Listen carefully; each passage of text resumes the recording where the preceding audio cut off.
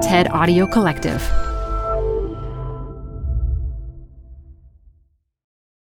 This episode is brought to you by Progressive.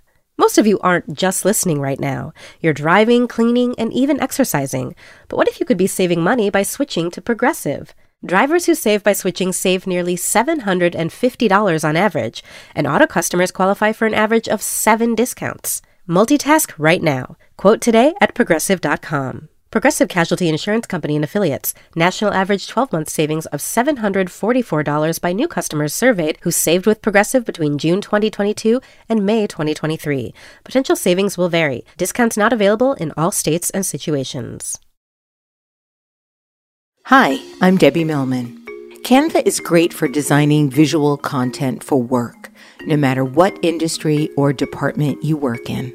Now, your next presentation with Canva Presentations. Start with a professionally designed template and use it as a springboard for your design. It's a serious time saver. Time to present but can't be there in person? Enter Canva Talking Presentations. Record yourself presenting and add your talking head to your slides so your audience can watch your perfected presentation anywhere, anytime. Start designing today at canva.com. Designed for work.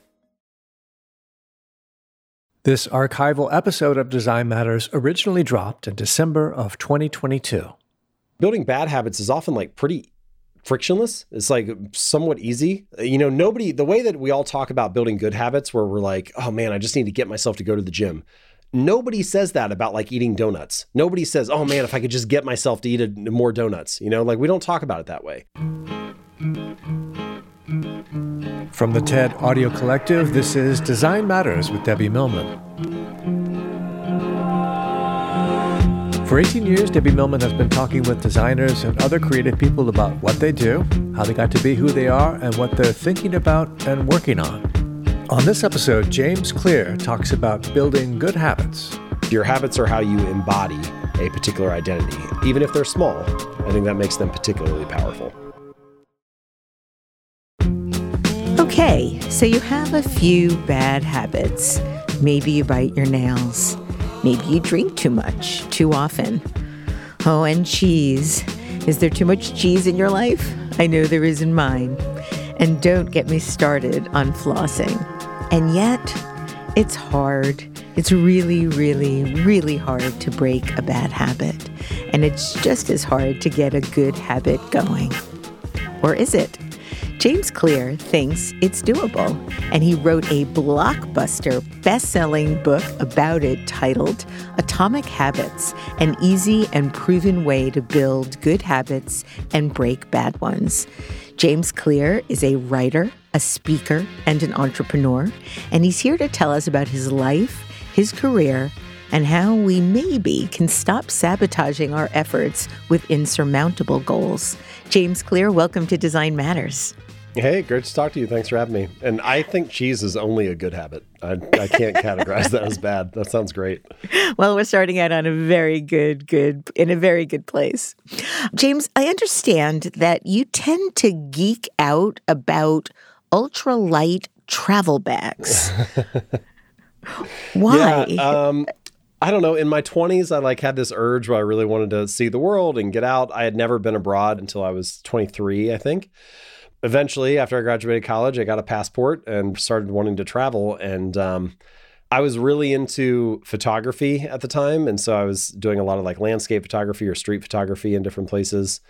I can remember one trip in particular where I landed in Morocco and I was in Marrakesh and I was taking some pictures and hanging out and doing some stuff. And then a few days later, I went to Casablanca and I got off the train. It was maybe 4 o'clock or something or 3 o'clock. And for some reason, I wasn't able to get to my hotel quickly, and the sun was setting soon. And that's the hour when the light is best for photos. And so I wanted to take pictures for the next couple hours before the sun was gone, but I didn't have time to drop my bags off. And I was so happy that I had figured out how to travel with just one bag, because it would have been a ridiculous scene for me to be carting around, wheeling all this luggage around, trying to take photos for a couple hours. So that was probably the trip where I was like, oh, it's definitely worth the effort to try to figure out how to travel with just one bag. Let's go back in time a little. You were born and raised in Hamilton, Ohio. Your mom is a nurse. Your dad played professional baseball for the St. Louis Cardinals in the minor leagues and still live in the same house you grew up in. You still live in Ohio as well. Why Ohio? I mean, the main answer, I think, is family. The main answer is the people I love live here. But I like Ohio too. Like I have pride in being from here. My parents' house, which they do still live in, it's about 5 minutes away from my grandparents' house. So I spent a large portion of my childhood running around on my grandparents' farm. They both live maybe 45 minutes north of Cincinnati. It's a little more built up now than when I was growing up. I grew up, it was much more rural. Being outdoors and running around the fields and feeding the cows, and yeah, like that was all part of how I grew up. And I loved being outside there. I have a cabin in the woods now too that I love to go out to, and I have dreams of taking my grandkids out there the way that I spent time on my grandparents' farm. Yeah, I don't know. It occupies a warm place in my heart, and I'm proud to be from Hamilton and proud to be from Ohio, and all of the people I love are still here, so I spend a lot of time here. Well, having cows then makes sense regarding your love of cheese. That's right. I didn't think about that, but it started early. Now, I know that every Sunday, you and your family and all of your cousins and extended family would go over to your grandparents' house, and your grandmother would make dinner every Sunday for 18 people. I know. She was a saint. What kinds of things would she make for 18 people? That's like a Thanksgiving dinner every week. It was a lot of spaghetti, a lot of pasta a lot of the time. Lasagna and spaghetti are the two that I remember the most. Every Sunday, we would go to church in the morning, and then we'd go over to my grandparents for breakfast. So my grandma would cook us breakfast. That was just my immediate family and my grandparents. That's like, 7 or 8 people. Then we'd go home for like 4 hours, and then at like 3, we would come back to their house, and then she would cook dinner for like 18 people. You're right. She's a saint. Yeah. And I say that jokingly because of all the work and everything that she did for us. She actually passed away recently. She passed away within the last year. And some of our extended family, some cousins of hers and stuff, came down from Columbus for the funeral. And one of them said that he looked at his coworkers before he drove down that day, and he was like, I'm telling you, she's the sweetest lady I've ever met. I think we all have people in our lives that we love to say things like that about, but she actually is the one person I know that when you said things like that at her funeral, you weren't just like being nice about it and kind of glossing over the tougher parts of her life. I truly don't know if I ever heard her criticize someone, which is just an insane thing to be able to say about somebody. Wow. She's almost like too nice about it. It was one of those things where it was like, truly, if I didn't have something nice to say, I just didn't say anything at all. Wow. She was a special lady, and I'm fortunate to have had her in my life. James, I understand that when you were 4 years old, you saw a cowboy on TV and decided right then and there you wanted to have a lasso and swing it. So you took a screwdriver and tied it to a piece of string and swung it around your head in the backyard. This resulted in your cutting your eyelid and getting your first stitches. And fast forward as you're growing up to play sport, you were playing sports and they had a significant role in your life. You swam, you played basketball and football. But because you were always getting hit in football, you switched to baseball. And I was wondering, especially as we'll go into what happened in high school while you were playing sports, I'm wondering, are you accident prone?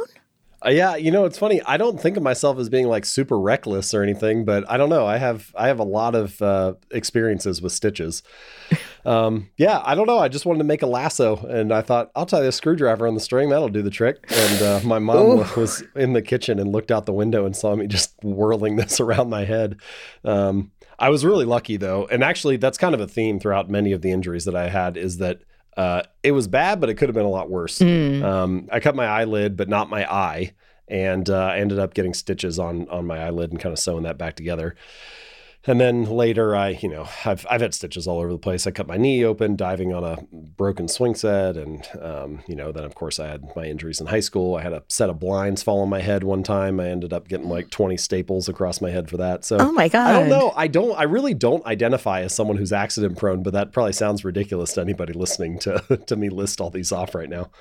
Well, it's interesting because all of your accidents really have something to do with being sports-minded or athletic. I am actually accident-prone, but I'm the kind of person that trips over nothing, falls over a step, bangs into a wall or a door. I mean, all of my stitches, and I have a bunch, are all self-inflicted wounds that I encountered by being clumsy.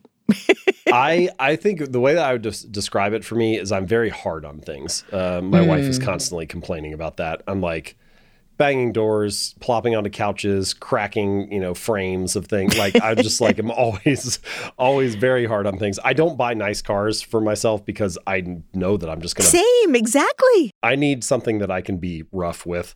I guess I am that way with my body occasionally too. Yeah, I am the same way. My wife has a gorgeous car. I will not even try to drive it. I insisted on getting a Jeep. Yeah, there you go. That seems right.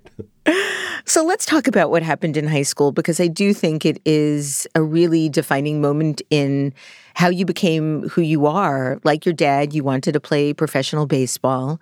On the last day of your sophomore year of high school, while playing with your classmates, you were hit in the face, right between the eyes, with a flying baseball bat that slipped out of the hands of one of your team members and rotated through the air, sort of like a helicopter, into your face.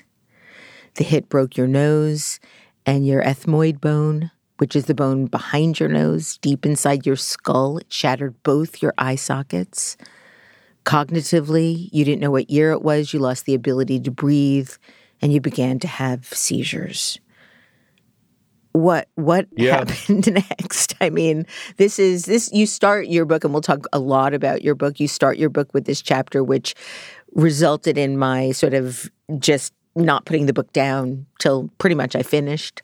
It is so riveting and so unexpected to start a book in this way. Yeah. I guess that was a good call by my publisher. I don't like writing about myself, so I like pushed back multiple times and was like, I just don't think it needs to be about me. Like I'd really prefer to just make it straightforward and about building better habits, but they ended up winning out and they were like, this has to be in there. So it seems like people have found it interesting.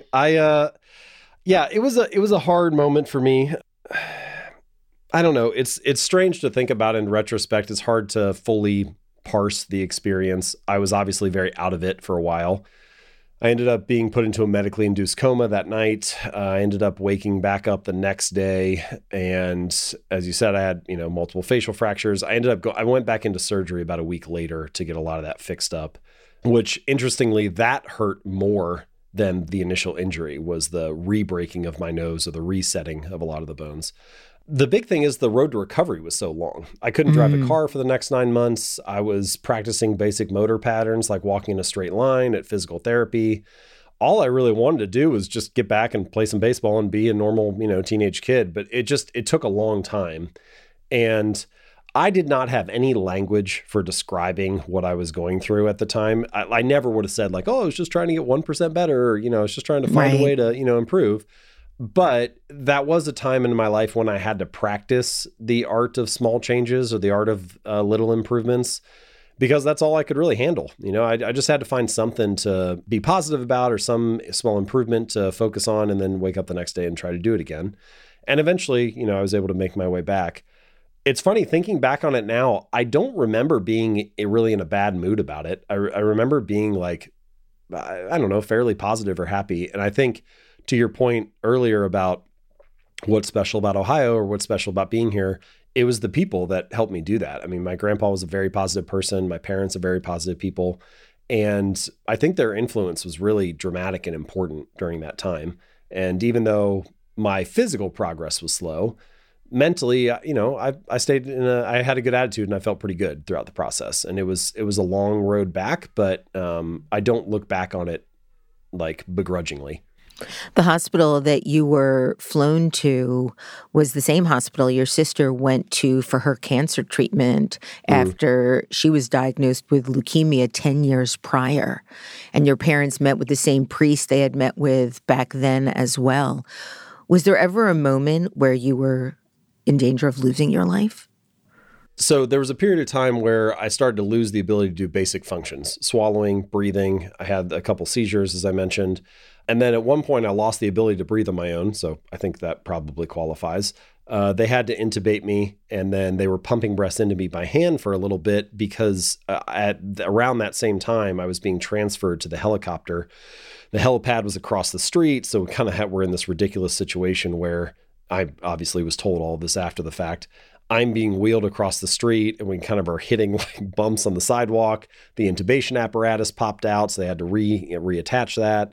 And then we're trying to get me on the helicopter at the same time. So I think the nurses and doctors did a great job managing the whole situation. But I was in a very unstable condition for a window of time there. You were placed in a coma, as you mentioned, and when you woke up, you told one of the nurses that you had lost the ability to smell. She then recommended that you blow your nose.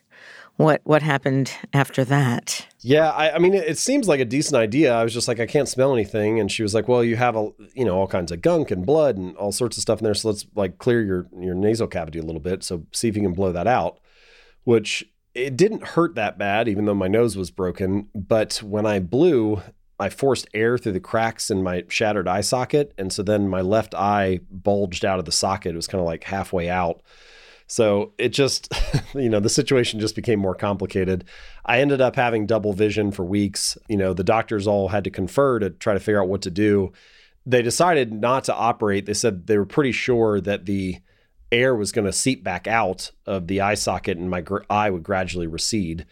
And that did happen. It took about a month for it to go back to kind of the normal position, but it did slowly make its way back. Pretty sure is not very confidence-inducing. Yeah, right. At the time, that probably didn't feel as good as I was hoping. But we made it. We made it back. We made our way out. It was a really ridiculous 24-hour stretch.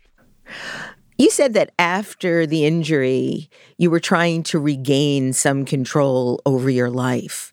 What did that look like for you? I think it all started with like focusing on what you can control. So I mentioned like physically, those physical therapy sessions or whatever, whatever exercise I was being asked to do, can I do this well? Can I try to give a good effort and like do this successfully and have a good day today? So it started with a lot of that stuff. I had always enjoyed school and always like taken pride in getting good grades or, in being a good student. It's funny, as an entrepreneur now, a lot of my entrepreneurial friends really are anti-school or I don't know, are down on school or didn't have a good experience. I feel like the opposite. It was kind of like a game to me and I enjoyed trying to figure out how to play the game well. So I didn't know if I have every indication that my intelligence is the same, but is it? Like, let's see. And so I felt good about being able to, study in the same way or get a good grade on a test or, just kind of like make my way back there. I do think that helped me kind of gain some confidence and feel like, you know what, maybe I can't move the way I want yet, or maybe I still have a little bit of double vision or I can't drive a car yet, but it seems like everything's going to be okay. I'm thinking clearly and, I'll get there eventually. So I think study habits played a role in it. And then eventually, once I was able to start playing baseball again about a year later, then I started to focus more on the physical and the athletic part of it. And I was never as good as my dad. So, I didn't end up playing professionally or anything like that. But I do, looking back on my career, I feel like I was able to fulfill my potential. And that was a pretty long arc. It took me probably a solid 5 or 6 years of continuous improvement and just getting a little bit better each year.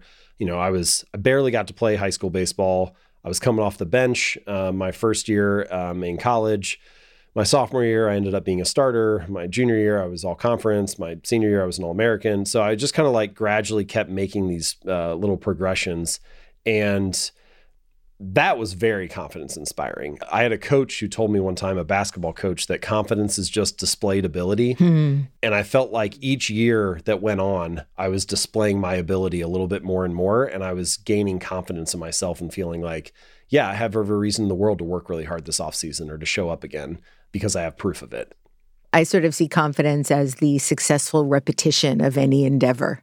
I like that. The successful repetition of any endeavor. It's like, that coach that told me that confidence is displayed ability is kind of like, yeah, if you want to feel confident about making free throws, go out there and practice. And once you knock down 10 in a row, you're going to feel a lot better about it. Exactly. The successful repetition of it is going to breed confidence. It is kind of this interesting thing. I think a lot of the time in life, we talk ourselves out of attempting things. We decide that I'm not ready yet. I just don't feel confident in it. I feel like I need to learn more. I feel like I need to develop my skills. But the confidence comes after the fact, not before. You need the willingness to try, and then the confidence arises after the fact. How did you manage being back on the baseball field? Or for me, it would have been, I don't know if it was for you, but that first day back on the field, holding your mitt up to catch a ball, were you afraid of getting hit again? That's interesting. I actually, looking back, it's a great question. Looking back, I had a couple advantages that I didn't really think about. So the first is I actually got hurt in gym class, not in a game. So we were playing baseball, but it wasn't an actual game. And secondly, I got hit by a bat, but I was a pitcher. So I didn't have to pick up a bat and get in the batter's box that often. I was just standing on the mound pitching. And so when I was playing the game, I was not in the same situation as when I was injured, which is an interesting thing looking back on it. And so I didn't really have that very much. I didn't have this like fear of playing baseball. If anything, I was just excited to get back out there and get back to it. I'm not the kind of person that worries very much, maybe to my detriment sometimes, but like I'm not that kind of mindset. I just was able to chalk it up to like, listen, this was a freak accident. And, like sometimes you get unlucky in life and you were unlucky that day. Yeah. And then you just got to move on. You got a full scholarship to go to Denison University where you majored in biomechanics. Why biomechanics? What were you imagining you were going to do professionally at that point? Oh, man, I wasn't imagining anything. The only thing I wanted to do in college was play baseball. But I liked school and I was a good student. And looking back, I was able to kind of hack the system to my benefit. So I don't have any entrepreneurs in my family. I didn't have anybody to look to. I wasn't thinking, I'll be an entrepreneur someday. And I don't even have really any, at that time, I didn't have any close friends who were, entrepreneurial or whatever. But when I went to college, I looked at like all the majors that were there and I was interested in some stuff. I was a science guy. So I was like interested in biology and physics. I took some chemistry classes. I was like kind of playing in that sphere anyway. And then my sophomore year, I heard, I don't even remember where, that you could design your own major. And I was like, I didn't even know that was a thing. And so I looked into it a little bit more. I just looked at the course catalog and I was like, I like these physics classes and I like these anatomy classes and I like these biology classes. I've already taken a couple of these chemistry classes. And then I just put it all out on the piece of paper. And I was like, what would a major like this be called? And biomechanics was like the closest thing that I could think of. And it applied pretty well. I pitched it to the Academic Affairs Council and they were like, yeah, sure. So looking back, that's a pretty entrepreneurial thing to do, to be like, I don't like any of the options that you have. I'll make my own. But I didn't identify as an entrepreneur at that time, but it's kind of cool to connect the dots looking backward and being like, oh, you were sort of always on this path. You like creating things. You like kind of optimizing things. You like creating your own experience. You then went on to Ohio State for your MBA. Can you talk a little bit about the impact of the St. Gallen Symposium when you were there? Yeah. So to the point that I just made a few minutes ago where I said all I really wanted to do was play baseball, but I liked school and I was good at school. I hadn't thought too much about what I was going to do after Denison. And my default answer was always, I'll go to med school. I thought about doing that. And then I looked at a PhD program. I applied for a Fulbright grant that I didn't get. So then I was kind of sitting there and I was like, well, maybe I'll go and get my MBA. Not because I really knew anything about it. I had never had like a, real corporate job or anything. Just because everybody said like, yeah, business knowledge, that's important. Like you should know how that works. And then that'll like always be relevant. I ended up getting a good scholarship, so it made the decision easy. But what I really needed was time to think. I needed like 2 years to figure out what am I actually going to do next. So I went there and I took the classes, and occasionally these opportunities would come across that they would email out to the class. And there was this one called the St. Gallen Symposium that was a conference that was in Switzerland. And as I had mentioned previously, I had never been abroad at that point. So I was like, man, this is an essay competition. And if you get selected, if your essay gets chosen, you get to go to Switzerland. I'm like, that sounds kind of cool. I did actually something that now I use this strategy all the time or have used it all the time over the last 10 years building my business, which is basically like looking at best practices and trying to figure out what parts of those transfer to your own skill set and experience, or reverse engineering, I guess we could call it. So the symposium had all the previous winners listed on the website and their essays. And so I downloaded all the essays from like the previous 10 years and read them all. And I looked to see how many references did each one have, how long was each one, was there any similarity in structure, like in the way that they made their argument? And I did actually end up finding some like common themes that it appeared the selection committee liked. And so when I wrote my article, I had that number of references and I used that structure and I, like wrote with that amount of length and all of that. And anyway, long story short, the essay got selected. Ultimately, I actually ended up going 2 years. So the MBA program was a 2-year program and I attended the first year. And then the second year, my essay ended up being selected as the winner. And the prize was $10,000. That was more money than I had ever made before. So I was getting ready to graduate and suddenly I had $10,000 in the bank account. And I was like, you know what? Maybe I'll try to give it a go and try to like make my own thing. Maybe I'll try to start a business. So that was the money that kind of like I lived off of for the first probably 6 to 8 months while I was trying to figure things out and start my own thing. And I really don't know. At this point, I'm kind of like, man, I'm so wired this way. I probably would have ended up an entrepreneur somehow, but I don't know how it would have happened without that essay. I probably would have had to go get a regular job for a while and then figure out some exit plan. So when you started your own business, what was the business? Well, my first attempts were like really sad attempts at a business. The very first thing I did was I took some of that $10,000 that I got paid. I think I spent $1,500 on getting an iPhone app built, and it like let you put, this is like pre-Instagram. This is a while ago. It let you put captions on photos and filters on photos and stuff. It didn't have any kind of social media component or anything, but it was just like a photo editing app. It was pretty bad. Looking back on it, it wasn't very well executed. And I put it on the App Store because I was hearing all these stories about people launching apps and making all this money. And I just thought, if you build it, they will come. And I built it and nobody came.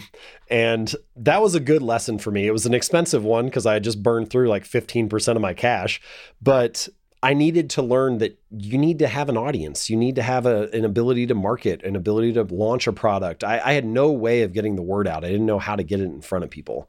And so that experience forced me to go back to the drawing board and learn, like, how do you get an audience? How would I get this in front of people's eyeballs? And I started reading more and more about email lists and building an email list and starting a blog and all of that. And I started to go down that path. As I did over the next year or two, I started some other websites, some of which were other bad business ideas. I bought puppypresent.com at one point. And that's a good name. The idea was that my girlfriend, now my wife, she loved puppies like many people. And I was like, what if you could have breeders rent out time with their puppies and you could just like buy it as a gift? You could buy a puppy present and be like, hey, for your birthday, I got you 2 hours with these puppies. Let's go play with them. I thought it was a decent idea, but all the breeders I talked to hated it. They were like, wait, you just want to play with the dogs, but you don't want to buy them? And I was like, yes, exactly. So there were a lot of little harebrained things like that I tried that just never panned out. And it took about 2 years before I started to find my footing. I was doing some web design gigs in the background to make money. I had to pay the bills somehow while I was waiting to have a business that was actually spitting off some cash. Eventually, I found my way to writing at what is now jamesclear.com. So I started in September of 2010 was when I did that iPhone app thing. And then November of 2012 was the first article on jamesclear.com. That's one of the biggest inflection points in my life was the choice to, you could look at it at different levels, the choice to become an entrepreneur, the choice to start jamesclear.com, the choice to start writing rather than, paying people to build iPhone apps. But setting out on the entrepreneurial path has been one of the biggest inflection points that I've had. And it took a long time. It was a really slow burn, like there was nothing sexy or glamorous about those first 2 years where I was struggling and didn't even have an idea that was working well. And then there also wasn't anything sexy about the first 3 years of jamesclear.com where it basically wasn't making any money.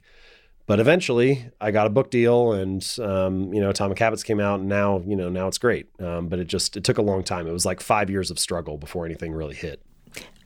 And I remember when I first became aware of your writing and saw how hard you were working. I was very impressed with how dedicated you were and are, but especially before you were atomic, so to speak. Those first couple years, the habit that kind of launched my career was that I wrote a new article every Monday and Thursday. And I did that for 3 years. But what gave you this sense, before you go on, I'm sorry to interrupt because this is my $1 million question for you. Okay. What gave you the sense that you could make a business by writing twice a week? Well, I had a couple people who were like proofs of concept. I didn't know them, but I had a couple people that I looked at. So this is, I was in grad school 2008 to 2010, just kind of like stewing on these entrepreneurial ideas. There were the A-list bloggers around that time. Two of them, one was Leo Babauta at Zen Habits, who Leo's, still writing now. And he was a huge site at the time. And I was interested in habits. I hadn't written anything about it yet. I just thought, hey, this site's kind of cool. This is interesting. This guy's making a living. And I think he had 6 kids. And I was like, somehow he's figuring this out and he's writing about habits. I was like, I don't have any kids. It's just me. Like I barely have a bedroom, like I can probably figure out how to do 1/6 of this. So Leo was definitely an early inspiration. And then Chris Guillebeau was also writing, and Chris is, still doing his thing now too. He was an early inspiration too, because I mentioned I was really into travel and photography and stuff. And Chris had this whole travel thing that he was really all about. But also Chris was the one who was writing every Monday and Thursday. That was just kind of his cadence. Leo, I think, wrote even more frequently than that. I think he wrote 3 or 4 times a week or something. But I actually can remember one article that Chris wrote. I don't even remember like the title of it or whatever, but I remember reading it. And I was in grad school and I thought, man, I feel like I could do this. Like I feel like I could write something that's as good as that. And so then I decided to try one. And it was way worse than what Chris had written. And I was like, had to be honest with myself. And I was like, this is much harder than I thought it was. Like, it was a really interesting lesson where it was like, if it looks easy, they're probably putting in a lot more work than you think. Oh, yeah. And the better somebody is at their job, the easier it often looks. Anyway, I had to, a little bit of humble pie there and like sit back and be like, okay, I need to start giving a better effort. But when I settled on that Monday, Thursday schedule, I did it partially because it felt like this is a cadence that I can actually stick to. Like this is something I can't do 5 days a week. I might not even be able to do 3 days a week, but I think I could do 2. I know people like Maria Popova just astonish me that she can do it every single day. Yeah, it's absurd. Her output I saw somewhere on her site, she said she's published, it was something, it seemed impossible. It was like 60 million words or something. I was like, how is that even doable? She's a very dear friend of mine, and I know she writes every single one of those letters. Yeah, it's just, it's unbelievable. But so I felt like I could stick to it, and I have a very high quality bar, and it was really hard for me to let myself be like, oh, I'll just put it out, even if I feel like it's just okay. I couldn't get myself to do it. So I thought, well, twice a week is enough that I could spend 20 hours on an article, right? Or even like 30 hours on an article. I often did that for the first year or two, where I would say the average article was probably 8 to 10 hours. And it was frequent that I would spend 15 to 20. The fastest I ever did one in was like 4 or 6 hours, something like that. So it was consistent enough that I felt like it was going to add up and compound, but it was infrequent enough that I had the space to do what I felt like was good work. Did you or do you ever suffer from writer's block or not knowing what to write about? So I had this moment where I was writing for a few years and the site was growing and I hit 100,000 subscribers. And for some reason, that number kind of got in my head a little bit. And I was like, okay, now a lot of people are paying attention. Now it has to be really good. And so I went through this little phase where rather than just telling myself, hey, it's going well, just keep doing what you're doing. Rather than doing that, I thought I need to be more perfect now. So I thought, okay, what I need to do is spend even more time writing, more time revising it, more time working it out, more time trying to like craft a really great sentence. Interestingly, the writing actually got worse, not better. What I came to realize is that if I ever feel like I'm running low on ideas, what I need is not to write more. What I need is to read more. And it's kind of like driving a car where you got to stop sometimes and fill the car up with gas. And the point of having a car is not to sit at the gas station all day and just keep pumping gas into the tank and never produce anything or never go anywhere. But the point is also not to just drive until you run out of gas and then you're stuck on the side of the road. And so you need this balance between the two. And reading is like filling up the tank for me, and writing is like going on an adventure. And they both feed each other. And I need both of them. And when I'm really on is usually when I'm reading something really great. It's like so good. I can like barely make it through a page or two without taking a bazillion notes. And then I'm like, I got to put this book down and just write about this right now. And then, the ideas kind of like take off on the page. So reading and writing are much more intertwined than I think I initially realized. And almost all of my good ideas are downstream from something great that I read. Tired of unnecessary payroll errors and the problems they bring? Like employees missing bills because of shorted paychecks, managers taking the heat from angry employees about those shorted paychecks, HR and payroll teams clocking late hours to correct timesheets, expense mistakes, missing overtime and sick days. All of that is so unnecessary. Pump the brakes on payroll errors for good by putting employees in the driver's seat. With Paycom's Betty, employees do their own payroll. Betty identifies errors and guides employees to fix them before submission, right in the app. Because no one can afford for payroll to be wrong, and no one knows when their pay is wrong or right better than employees. So why not let them fix payroll problems before they become problems? When you get payroll precision every time, unnecessary payroll hassles become, well, unnecessary. Manage the process to make payday right for everyone with Paycom. Learn more at paycom.com/soundrise. That's paycom.com/soundrise. Hi, I'm Debbie Millman. Canva is great for designing visual content for work, no matter what industry or department you work in. Nail your next presentation with Canva Presentations. Start with a professionally designed template and use it as a springboard for your design. It's a serious time saver. Time to present but can't be there in person? Enter Canva Talking Presentations. Record yourself presenting and add your talking head to your slides so your audience can watch your perfected presentation anywhere, anytime. Start designing today at canva.com. Designed for work. You've said that everything you write about is mostly a reminder to yourself of what you should be doing. Was that how your specialty in understanding habits first came about? Yeah, it's funny to call it a specialty. I feel like, my readers and I are peers, and I write about this stuff because I struggle with all the same things everybody else struggles with. It's like, hey, have you procrastinated? Sure, all the time. Are you, do you start something and then you're inconsistent? Yes, absolutely. Have you, focused too much on the goal and not enough on the process? For sure. Like I struggle with all that stuff like everybody else does. And so I wrote about it because it was relevant to my own life. I was interested in trying to figure it out a little bit more and apply it. And I was just kind of curious about it. And so for that reason, because I was interested and because it excited me, I think the writing was better as a result. Now, it's probably worth noting that in those early years, like that first year or so, I wrote about a lot of other stuff too. I wrote about how to have better squat form in the gym and how the medical system in America and, like all kinds of stuff. And the readers didn't seem to care about those as much. And so I kind of like followed my nose a little bit. And I was like, you know what? Every time I write about habits or strategy or making better choices or being creative or productive, those are the topics that the audience also likes and that I like. There's a lot of other stuff that I like that people are like, well, that's great, but you can kind of keep it to yourself. And so for those things, I just kind of like, well, maybe I'll journal about that and not publish it. So I gradually kind of found my footing in my area of expertise or your specialty, as you say. And it was mostly just like trial and error, but all the time, whatever I was writing about it, I tried to make it something that I was excited about or that I was interested in personally. I think that's what makes it so interesting. I work with a woman that helps me with my research. Her name is Emily Weiland, and she didn't know about you before I started working on the show.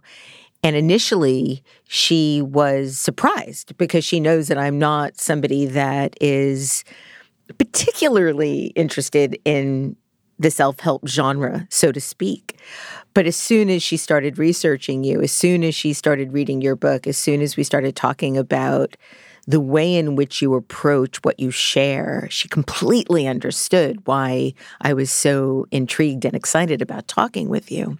That's cool. You have a very unique way of sharing information with people that also happens to be something that could be helpful. I have never in my life recommended what would be considered a self-help book to my wife, but I am insisting that she read Atomic Habits because I think she will benefit from it so much. I take no responsibility for how this ends up. I hope that she enjoys it. Well, I've already started sneaking in some of the techniques, like I'm Trojan horsing it in because she so needs it.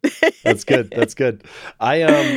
I think it's important to be a practitioner of the ideas and not just a writer of them or a theorizer of them. Yes. And I do think that if you're forced to practice the ideas, if they're things you actually use in your daily life, there's going to be a better quality to the writing. And then also you come to appreciate how difficult it is to make any kind of progress in the world or to create something new or to put this idea into practice.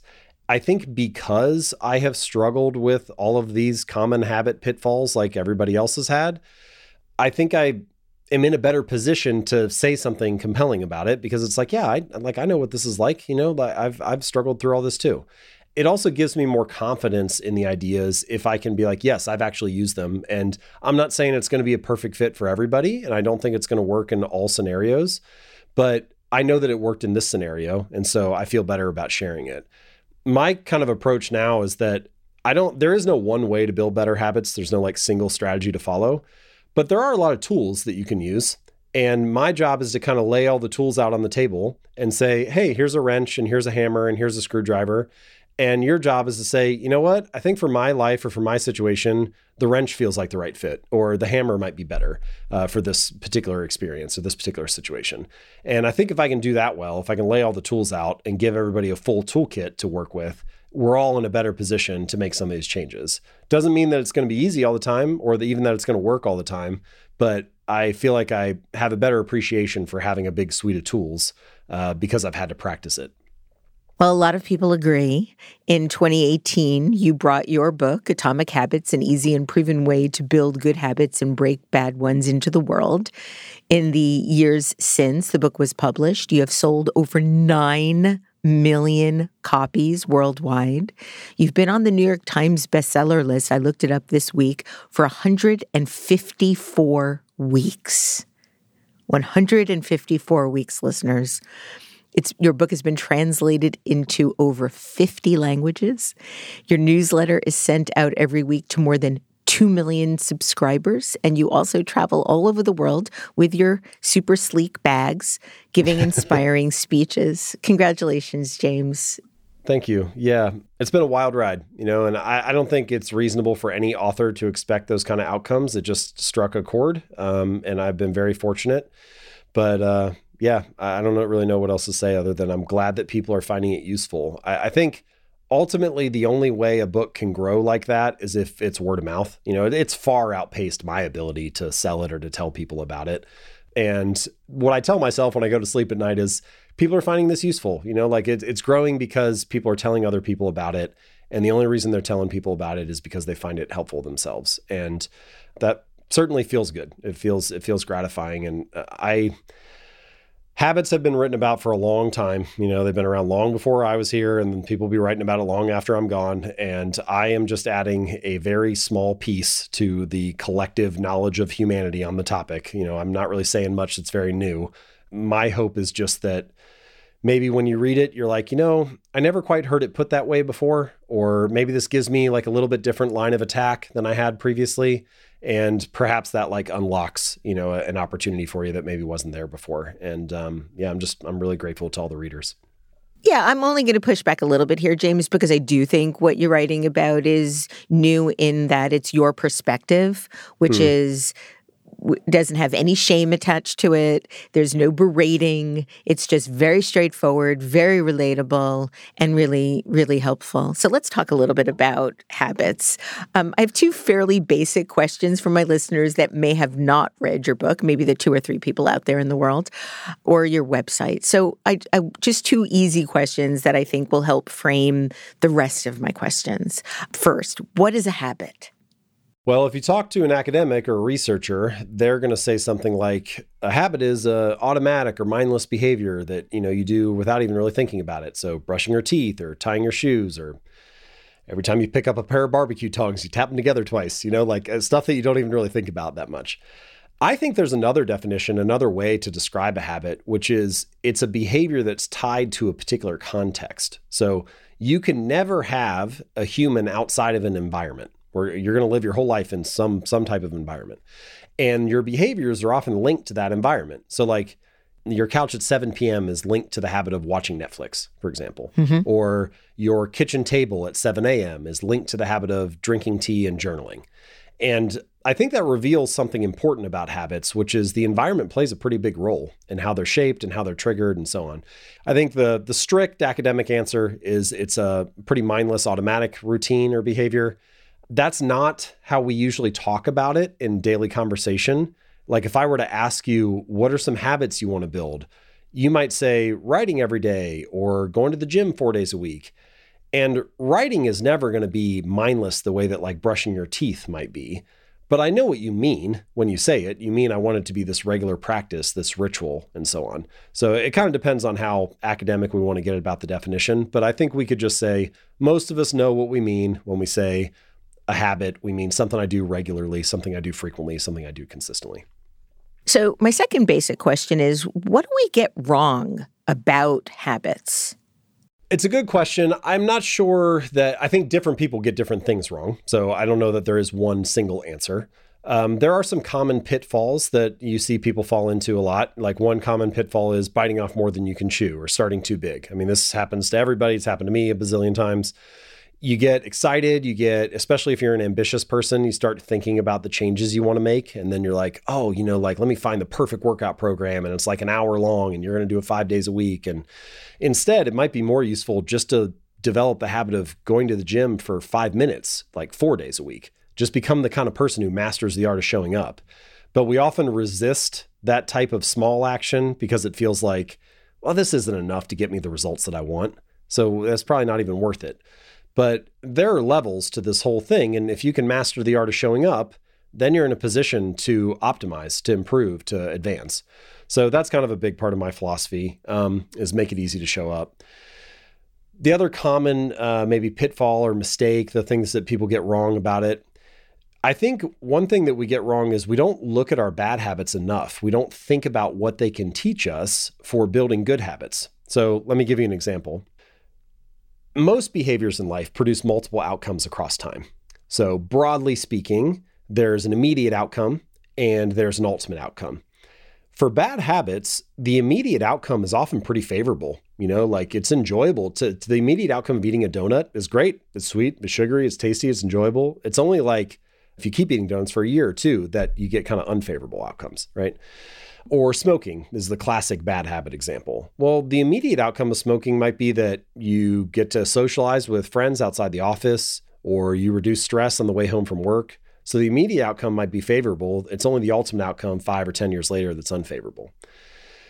But building bad habits is often like pretty frictionless. It's like somewhat easy. The way that we all talk about building good habits where we're like, oh man, I just need to get myself to go to the gym. Nobody says that about like eating donuts. Nobody says, oh man, if I could just get myself to eat more donuts, we don't talk about it that way. And I think there's a lesson baked in there. Why is that? If we can start to look and maybe unravel our bad habits a little bit more, we notice there are behaviors that are often really convenient. There are behaviors that are often immediately rewarding. There are behaviors that are often obvious and occupy space in our environments, in the rooms and buildings that we work in all the time. And you can copy and paste those lessons onto building good habits. You can try to find ways to make your good habits immediately rewarding. You can try to make them more visible in the environment. You can try to find ways to make those frictionless and convenient. And the more that you do those things, the more you're kind of putting those same forces to work for you rather than against you. One of the things that I was really struck by was just in my own sort of environment and online and in advertisements, you hear things like be healthy for 30 days and then, or do this thing for 21 days and then. And you said the honest answer to how long it takes to build a habit is forever. And I'm wondering why you think it's forever. Well, what I'm trying to get at there is a habit is not a finish line to be crossed. It's this lifestyle to be lived. And it's not like, hey, just do this for 30 days and then you'll be a healthy person. Or just do this for 60 days and then you will be productive. You don't have to worry about it anymore. What I'm really getting at when I say like the true amount of time it takes to build a habit is forever is you're looking for a sustainable change, a non-threatening change. You're looking to integrate it into your new lifestyle, kind of build this new normal. And then once you've stuck to it for a long time and it becomes part of your natural cadence of your day, you're not even really pursuing behavior change anymore. You're just like, oh, this is just part of my daily routine. This is something I can stick to. And that's how habits really last. This idea that like, let me start the day off by doing this 21-day sprint, and then I'll be the kind of person I want to be. I think once you unpack it that way, almost everybody realizes, well, that's not how it actually works. But that is what we're sold a lot of the time. That is what everybody's telling us. And so I'm just kind of pushing back on that a little bit and trying to be like, you don't really need to make these radical changes all the time. What you really need is, can we just figure out a way to live a good day today? Like all you got to do is live one good day. And can we find a pattern that is sustainable, that's non-threatening, that you can integrate into your daily routine? And then it can start to become something that, this is just normal for me. It's not like I'm not reaching so much. I'm not trying to be a totally different person. The part that I found to be most fascinating about your book was sort of this deep-seated notion that our habits are how we embody a particular identity. And you encourage people interested in doing this type of work to start by asking themselves, who is the kind of person you want to become? And what is the type of identity that you want to build? And that's very intentional. Yes, it is intentional. We often talk about habits as mattering because of the external stuff they get us. All this stuff we've just been talking about. Oh, habits will help you, get fit or make more money or be more productive or, reduce stress. And it's true, habits can help you do those things, and that's great. But the real reason that habits matter is that, as you said, they help you embody a particular identity. Every action that you take is a vote for the type of person you wish to become. So, no, writing one sentence does not finish the novel, but it does cast a vote for I'm a writer. And no, doing one push-up does not transform your body, but it does cast a vote for I'm the type of person who doesn't miss workouts. And this is why I say, the real goal is not to do a silent meditation retreat. It's to become a meditator. The real goal is not to run a half marathon. It's to become a runner. In these cases, I'm using like labels, reader or runner or meditator or whatever, but it's true for characteristics as well. I'm the type of person who finishes what they start, or I'm the type of person who shows up on time.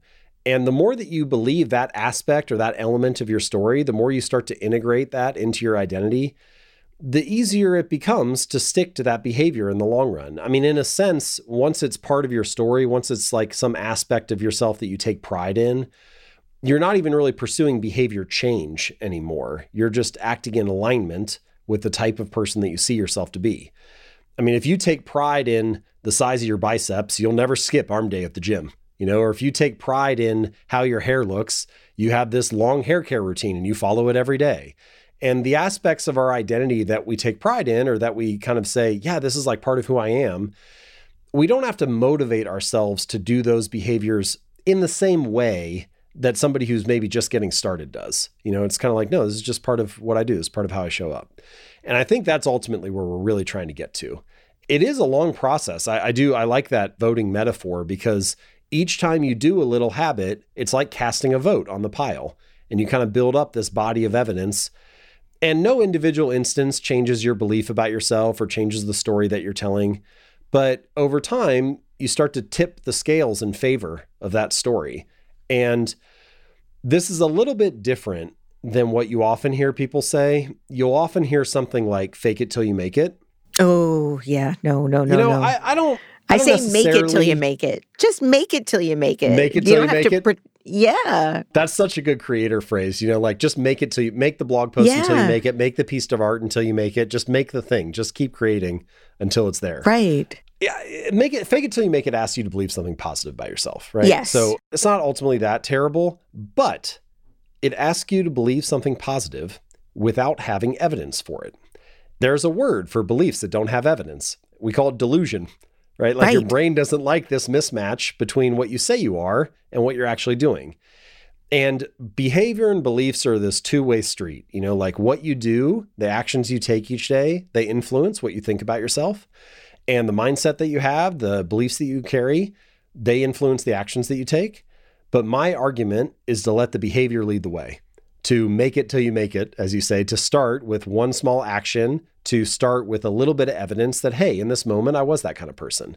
And eventually, you have every reason in the world to believe that aspect of your story. So yes, your habits are how you embody a particular identity. And I think that makes them, even if they're small, I think that makes them particularly powerful. But we can also look at the opposite, and what you say about yourself often, as you mentioned, will begin to determine who you are, who you become. One of the things that I was struck by, you write about how people can walk through life in a cognitive slumber, and I'm going to quote you here, blindly following the norms attached to their identity by stating things like, I'm terrible with directions. I'm not a morning person. I'm bad at remembering people's names. I'm always late. I'm not good with technology. I'm horrible at math.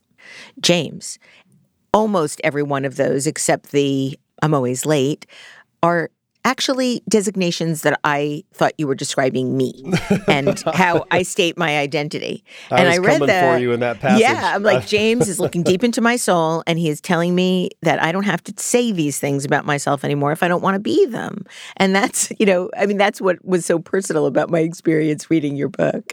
That's funny. I'm sorry. I didn't mean to target you like that. No, that's all right. It is interesting though, like these stories that we carry around. I didn't think something like, I have a sweet tooth. Before I wrote the book, I wouldn't have thought anything about that. Like I love chocolate. I love caramel. Sure. But, now I look at it and I'm like, oh, each time you tell yourself that, you're kind of reinforcing that identity, and it becomes a little bit easier to do that thing the next time. And, I am not kind of an extreme sort of personality in the sense, I don't think that means, hey, you should never eat chocolate, or, like you're never going to forget somebody's name again or whatever. All that stuff's going to happen. This is just life. But I do think that it's worth asking yourself questions like, given the reality of the situation, without ignoring the facts and without ignoring the reality of what needs to be done, what's the most empowering version of a story that I could tell myself? What's the most useful version of a story that I could tell myself? Because if you're not ignoring reality, there's no sense in telling yourself a less useful version. There's no sense in telling yourself the least empowering version. But we often do that. I heard about this interesting exercise one time where they said, take 2 sheets of paper. On the first sheet, you're going to write the story of your last year, or pick whatever time frame you want, your last 10 years. And the only rule for this little game is that you're not allowed to say anything that isn't true. So it has to be factually true. But the first page, you're going to write the story of your last 10 years, and you're only going to write it in like the least favorable way possible. And then the second page, you're going to write the story of your last 10 years, and you're going to write it in the most favorable way possible. It's interesting because you're going to sit there with these 2 pieces of paper and there are no lies on either page. Yet, which version of these stories are we telling ourselves each day? I don't know if you're not going to ignore reality, if you're still going to say, hey, listen, I'm still going to wrestle with the truth, and I'll still make sure that I do what I need to do. I just can't see any sense in telling yourself the story that's on the first page. It doesn't make any sense to do anything other than what's going to make you feel useful, empowered, joyful, happy, fun, excited.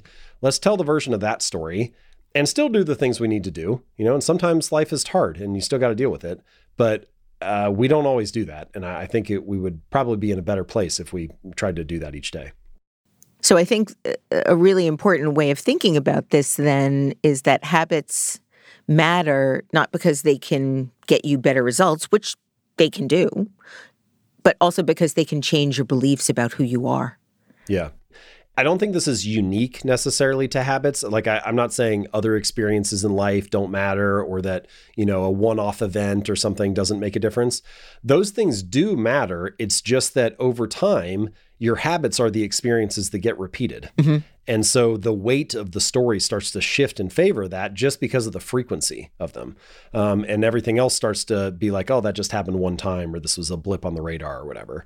And so I think they are unique in their long-term ability to shape identity, because day after day, week after week, you're getting these little bits of proof that, hey, this is part of my story. One of the most sort of viral aspects of your book is about how important it is to focus on building a system rather than trying to achieve a specific goal or an outcome. And you state that you don't rise to the level of your goals, you fall to the level of your systems. I'm wondering if we can just deconstruct that a little bit for my listeners. What do you mean by a system? So your goal is your desired outcome. What is your system? Your system is the collection of habits that you follow. And if there is ever a gap between your goal and your system, if there's ever a gap between your desired outcome and your daily habits will always win. Almost by definition, your current habits are perfectly designed to deliver your current results. So whatever system you've been running for the last 6 months or year or 2 years, it's carried you almost inevitably to the outcomes that you have right now. In many ways, our results in life are kind of like a lagging measure, or at least to a large degree, they're a lagging measure of the habits that preceded them. So your bank account is a lagging measure of your financial habits. Your knowledge is a lagging measure of your reading and learning habits. Even like silly stuff like the amount of clutter in your living room is a lagging measure of your cleaning habits. We also badly want better results in life, but the results are not actually the thing that needs to change. It's like fix the inputs and the outputs will fix themselves. And this doesn't mean that, there are many things in life that influence outcomes. I'm not saying habits are the only thing that matters. You've got luck and randomness, you have misfortune, all sorts of things can befall you. But by definition, luck and randomness are not under your control, and your habits are. And the only reasonable, rational approach in life is to focus on the elements of the situation that are within your control. So I think for all of those reasons, I encourage people to focus on building a system rather than worrying too much about a goal. And I totally get why this is hard. Some of it, I think, is just a byproduct of the way that both major media and social media works. You're only going to hear about something once it's a result. You're never going to see a story that's like, lady eats chicken and salad for lunch today. It's only a story once lady loses 100 pounds. Yeah. Or you're never going to see people, talking about on the news, like James Clear writes 500 words today. It's only a story once it's like Atomic Habits is a bestseller. The outcomes of success are highly visible and widely discussed. And the process of success is often invisible and hidden from view. And I think that leads us to overvaluing results and maybe undervaluing the process of the system.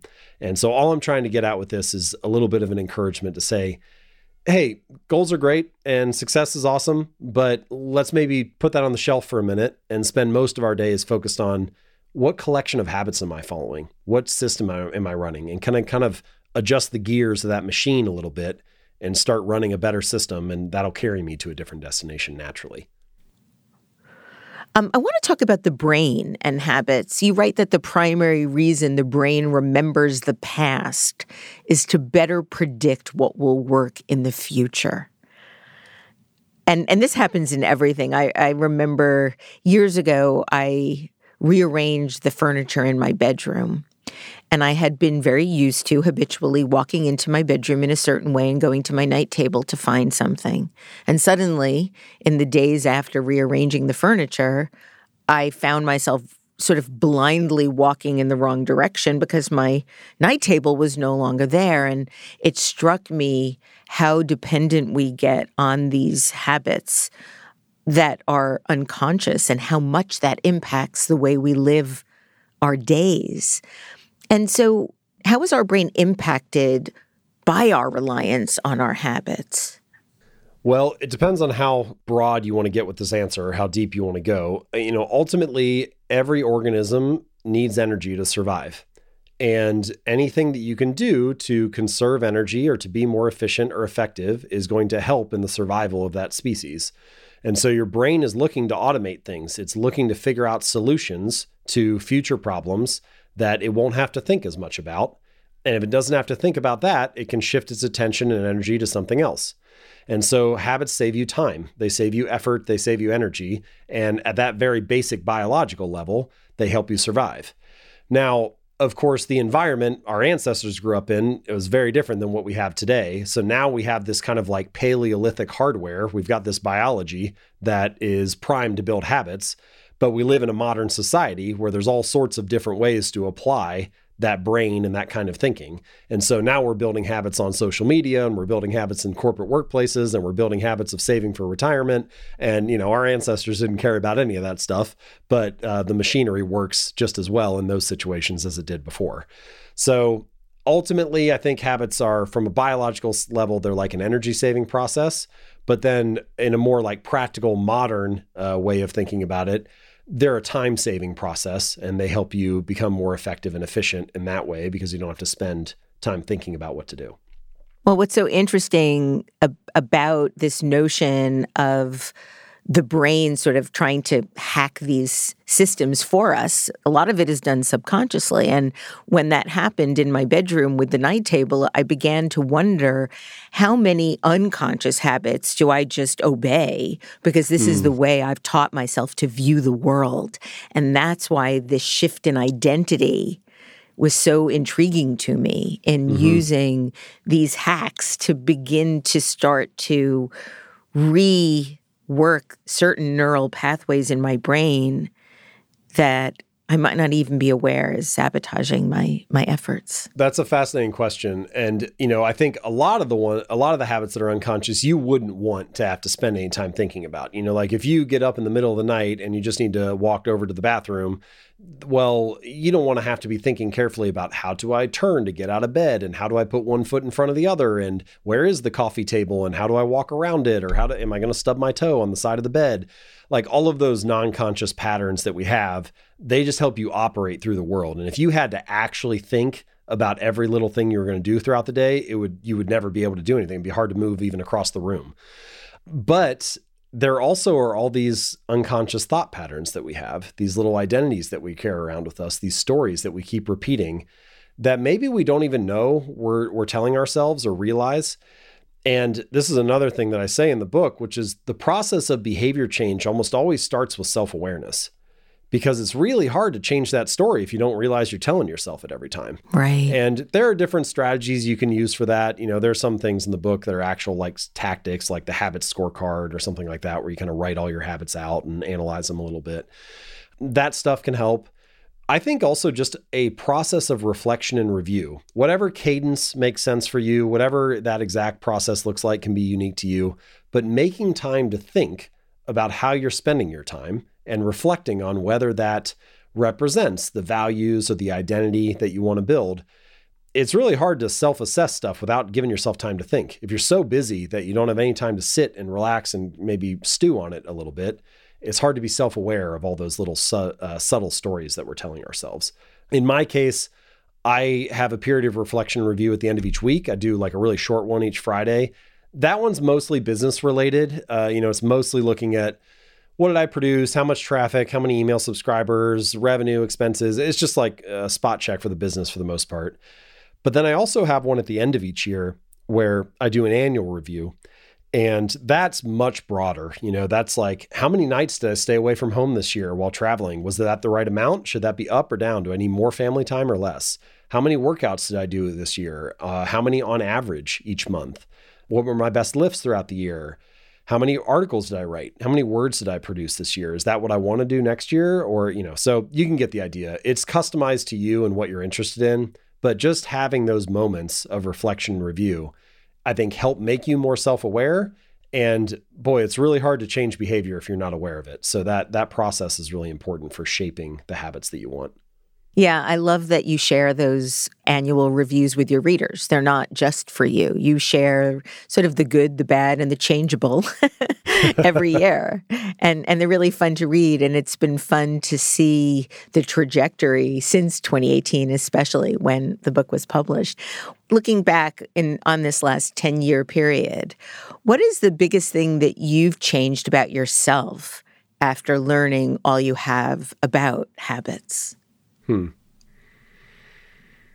I'll give you two. So I think I'll give you what I think is something big that I have changed for myself, which I don't know if it's the biggest, but it's something big.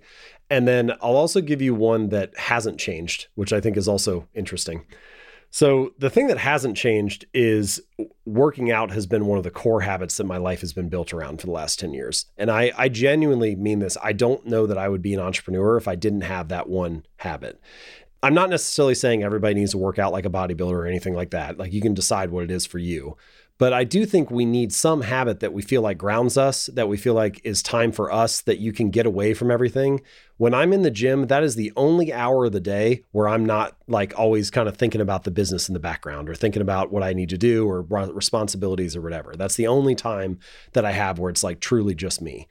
There have been so many days over the last 10 years where I felt like, man, I really blew that day, or we just like didn't get anything effective done, or just haven't made any progress. The book is still a mess, but at least I got a good workout in. So that one has kind of been an anchor point for me. And then I do think something that I've grown with is caring less about what other people think and focusing more on, I guess we could just call it trusting myself more, or trusting my instincts more. Some of this is going to be natural. Like, you're not going to have much to trust yourself on early in your creative career because you haven't produced much yet. And now I've produced a lot more. So I know, kind of have a better taste for what works and what doesn't, or what's good and what isn't. But I do look back and think it's kind of interesting. For the first 2 years that I published articles on jamesclear.com, I never shared any of them on Facebook because I didn't want anybody who knew me to see it. I didn't want it to like color their thoughts about me. I was like, well, what if they saw my stupid little blog and thought, oh, I'm surprised he's doing that. I thought he was going to be doing something more impressive. Or I'm surprised he's spending time on that. Like, I wonder if he has a day job, or is this like actually the thing that he's doing is just like writing here? I definitely was like worried about the collective they and what they thought. And looking back now, I'm like, it's kind of silly, because if you were to ask me any individual person, you know, like, oh, you worried about what Sarah thinks? I'd be like, well, no, like, she probably isn't, you know, judging me like that. Or are you worried about what like Tony is going to say?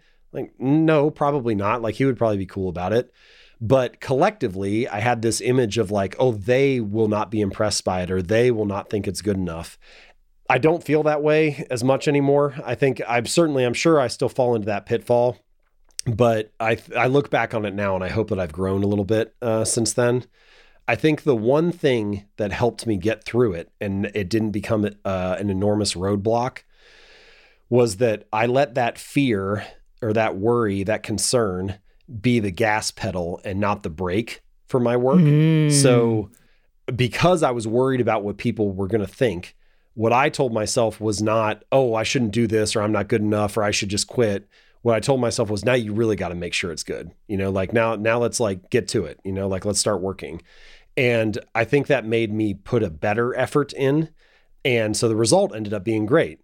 But I can just as easily imagine a scenario where I tell myself, I don't know what people would think. Like, I'm going to look pretty foolish here. You know, like I'm going to feel kind of stupid. And so I'm just not going to attempt it. I'd really try to live this way in my life. I don't always do it, but I try to not be my own roadblock. I try to let the world tell me no before I actually tell myself no. And there's not 1,000 ways to do anything in life, but there's almost always more than one way. And it's actually very rare that you run into a true hard roadblock where you're like, hey, the world just says, sorry, there's nothing else you can do. You can't be persistent anymore. There's no other way to try this. You have to give up. It's actually very rare to get a full stop like that. There's almost always something else you can do, some other line of attack to try, if you just have the courage to do it. And I think that's something that's changed for me, is maybe, hopefully, I have a little bit more of that creative courage now than I did before. But I'm glad that it didn't stop me early on, because I could easily imagine a scenario where that would be true. I think a lot of people are glad that didn't stop you. My last question, James, I read that you might be starting a podcast. Is that true? Maybe. The rumors cannot be confirmed or denied. I think it'd be cool. We have lots of episodes that we're working on and trying to feel out and figure out. I don't have a launch date for it. And as I am sure you can appreciate, as I said earlier in this conversation, when it looks easy for people, it is probably much more work than you were thinking. So I am learning that right now. It is much, much harder to produce something that you're proud of than maybe you would think on the surface just listening. So I have a lot to learn, and but I'm definitely thinking about it, and we're slowly working on it. Excellent. Can't wait to hear it. Thank you so much, James, for making so much work that matters. And thank you for joining me today on Design Matters. Of course. I appreciate the opportunity and love any chance to talk to you. Thanks, Debbie. Thank you. James Clear's book is titled Atomic Habits, an easy and proven way to build good habits and break bad ones. You can find out more about James Clear and sign up for his weekly newsletter at jamesclear.com or atomichabits.com. This is the 18th year we've been podcasting Design Matters, and I'd like to thank you for listening. And remember, we can talk about making a difference, we can make a difference, or we can do both. I'm Debbie Millman, and I look forward to talking with you again soon. Design Matters is produced for the TED Audio Collective by Curtis Fox Productions. The interviews are usually recorded at the Masters in Branding program at the School of Visual Arts in New York City, the first and longest-running branding program in the world. The editor-in-chief of Design Matters Media is Emily Weiland.